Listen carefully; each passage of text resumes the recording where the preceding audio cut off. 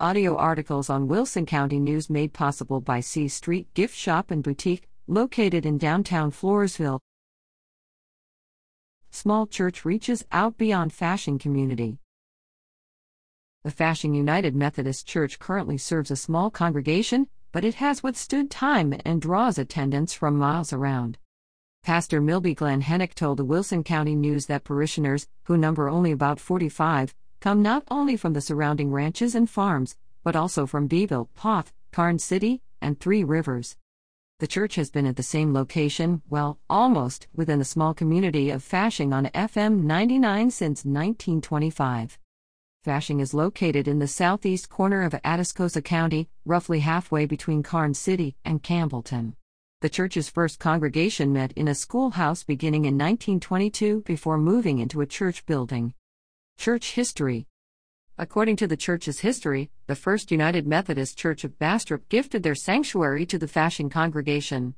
2 men and 2 women journeyed to Bastrop to deconstruct the church and catalog all its pieces, which were loaded onto 2 freight cars, transported by rail to Karnes City, and finally hauled to Fasching for reconstruction.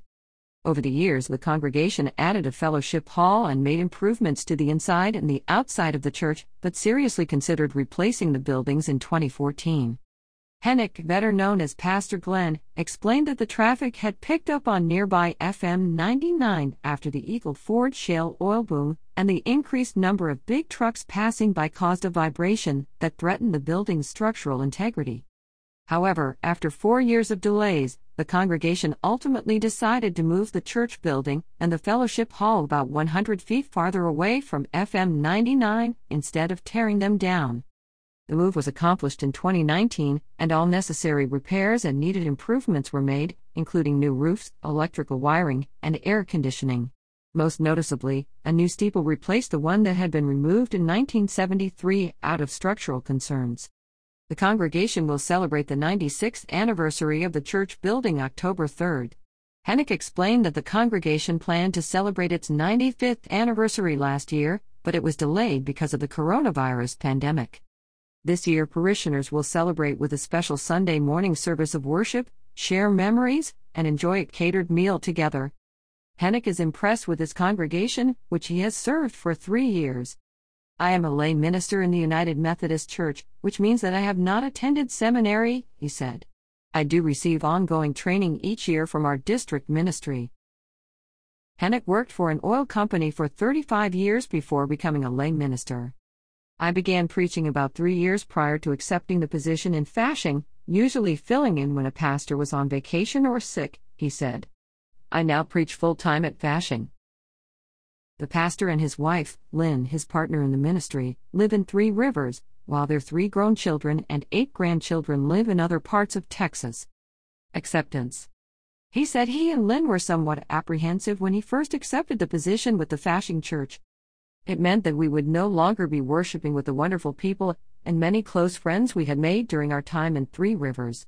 Also, preaching every week and accepting the many other responsibilities of a full-time pastor were intimidating, he said.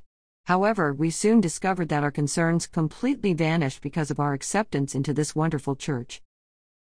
Within a few weeks of the Hennick's arrival, they received a pounding, an old-fashioned custom in which families brought household goods to welcome them. Gifts included homemade jellies, pickles, sweets, and a whole lot of love, the pastor said. The congregation's big heart embraces others as well. Some parish members make prayer blankets, which are prayed over at church before being presented to someone in need of prayer. The congregation has a scholarship fund to help graduating high school seniors and sends care packages to college students attending classes away from home. Bible study classes resumed in August after being suspended during the COVID-19 outbreak. The church has begun advertising as part of an outreach to let people know who they are, where they are, and what they stand for. "God has so blessed us by guiding us to serve this small country church," Hennick said. A Fasching-able name. How did Fasching get its name? According to a history of the small town assembled by a Palo Alto College student in 2001, the town originally was called Hickok. Although there were settlers already in the area, the town was named after the 5,500-acre Hickok Ranch, which was surveyed and platted in 1915 for farms in the community. A few years later, There were enough residents in the area to petition for a post office. Accordingly, the name Hickok was submitted, but rejected by the Post Office Department because of its similarity to the Texas town of Hitchcock.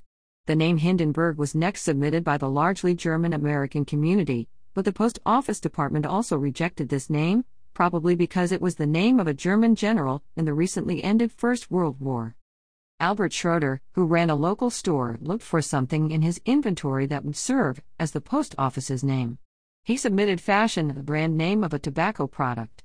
The Post Office Department approved the name, but rendered it as Fashing. At least that's the popular explanation of the name. Another version has it that someone submitted the word Fasching, which means carnival in German, and the Post Office Department anglicized the spelling. In either case, Schroeder became Fashing's first postmaster. Fashing no longer has its own post office.